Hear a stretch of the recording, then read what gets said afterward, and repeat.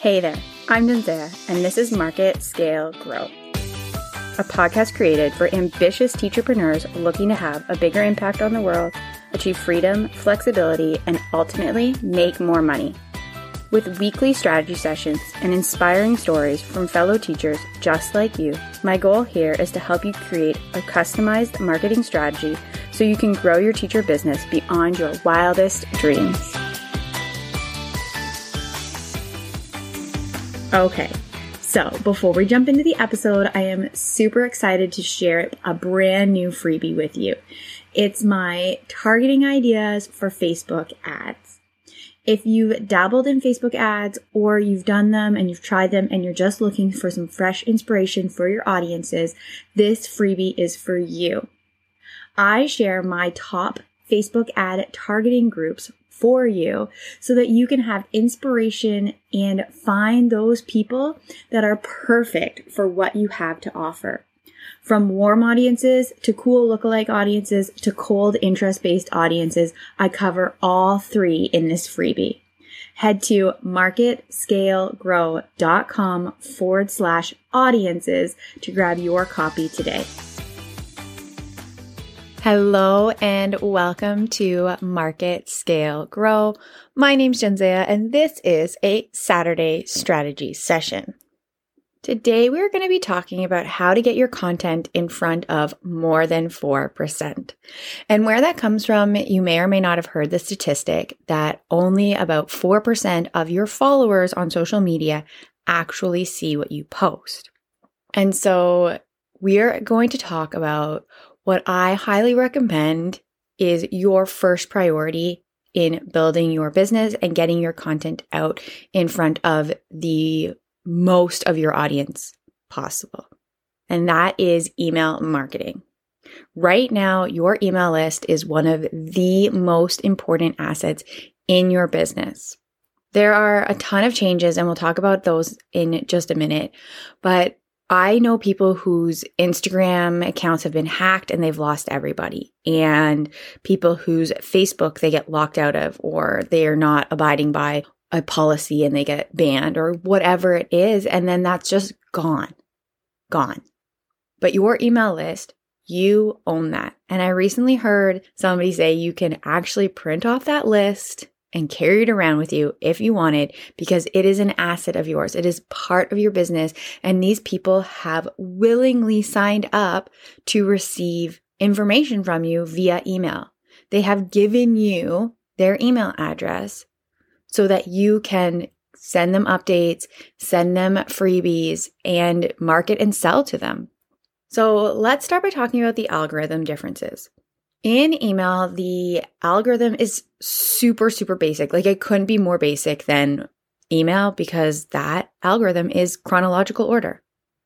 The oldest one shows up at the bottom, the newest one shows up at the top, and they're just time-stamped from oldest to newest. There are some people like myself who have filtered the bananas out of their inbox.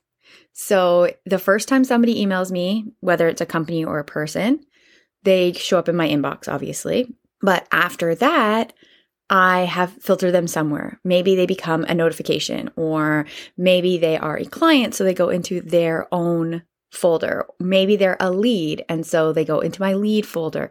They will never, if I'm doing my job properly and if I'm following my systems and my SOP for my email box properly, they should never show up again in my inbox.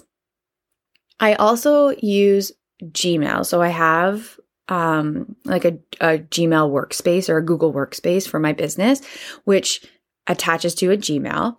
And what I do when I'm like opting into something because I'm interested in it, or I'm working with my clients, you can use the plus sign and then put something afterwards. So if I'm opting into something that I know is quite obviously an opt-in, then I'll put plus opt-in. If I'm opting into a client's funnel to check and see that it's working properly in pixels and everything, then I put plus client. And when those plus signs are there, my email slightly changes, of course. So instead of being Jensea DeMartle, blah, blah, blah, it becomes Jensea DeMartle plus opt-in, Jensea DeMartle plus client. And that little plus sign allows me to automatically filter these emails. And so when I opt into something, it doesn't go into my email, it goes into my opt-in folder. And when I'm signing up for something for my clients, it doesn't go into my inbox, it goes into my client folder. So anyway, I'm not supposed to be talking to you about how to like keep your email box organized. I got a little bit off track there, but those are a couple of tips for you. What I am talking to you about is the algorithm in email. And it's pretty simple. I sign up for something, the email comes to my email box, and it stays in the order that it is sent in. 100%, unless an email bounces, but 100% of the time, that email will show up in your inbox. There's very few reasons why it wouldn't. Maybe it gets marked as spam and it goes to spam.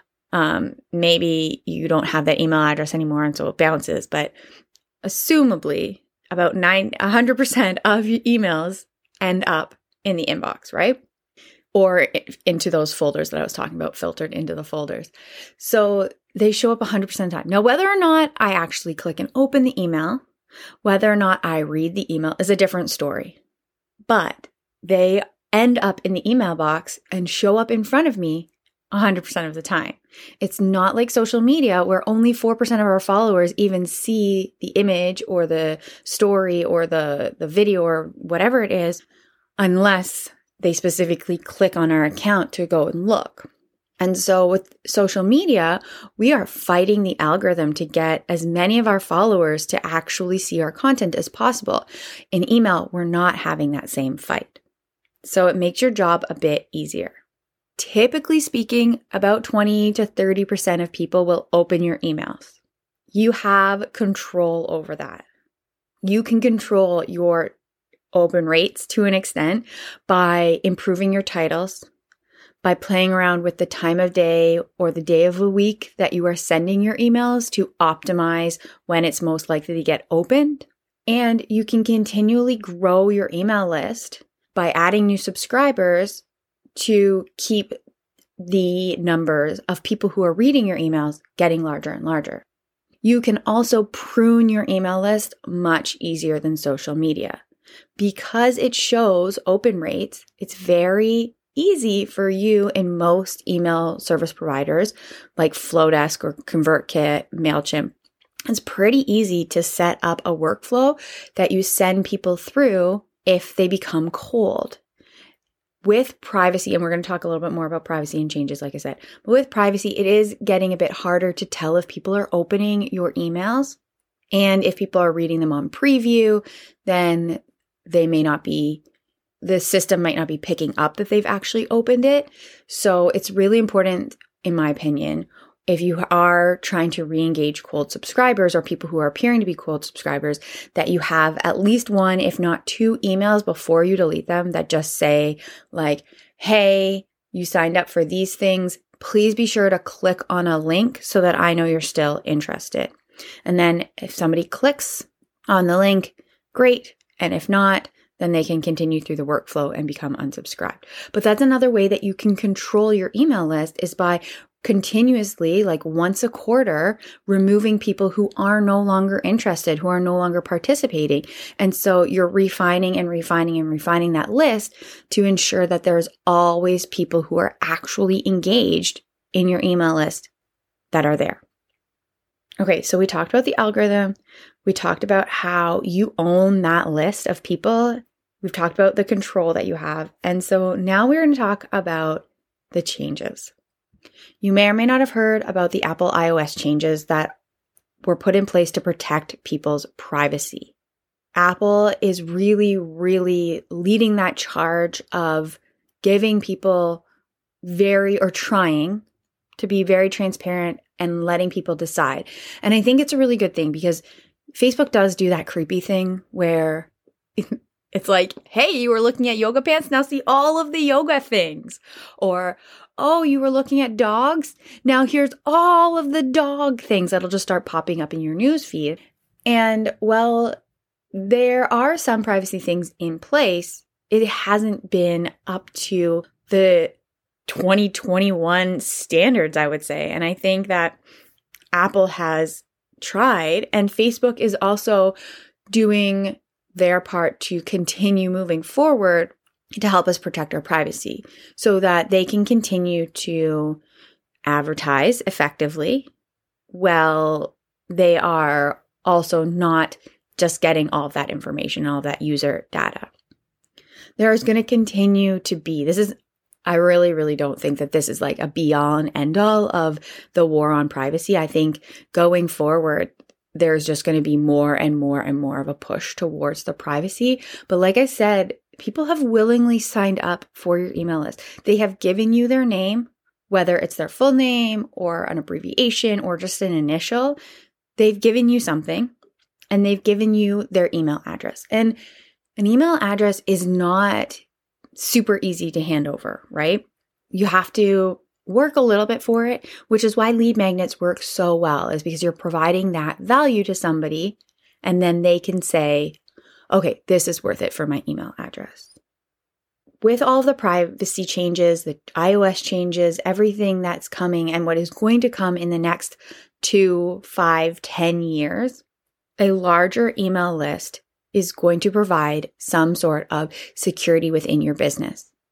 If you have a smaller list, a couple hundred people, you can definitely sell to them. I'm not saying don't. You definitely should be selling to your list as soon as you start building it, as soon as you have some people starting to make micro offers, small paid workshops or mini courses, anything like that is great. The bigger your list, the more people you have to sell to. And that means if Facebook, Instagram, TikTok, LinkedIn all shut down tomorrow, which they won't, but if they did, you still have that email list. And if your course was on productivity hacks for teachers, and for some reason, teachers didn't want productivity hacks anymore, you could pivot, offer a new mastermind or a different group coaching program or a membership instead of that course you previously had. And if your list is a couple thousand, 10,000, 100,000 people, then you can market to them and almost instantaneously have success. I mean, obviously there's positioning and messaging and all of that would come with it, but there is definitely security in having that larger email list. Some things that I don't recommend: do not buy a list. You really want to have people opting in willingly. And second of all, be careful of filling your list with freebie seekers, which is why I'm suggesting that right from the get-go, you start offering micro offers for people so that they are used to you selling.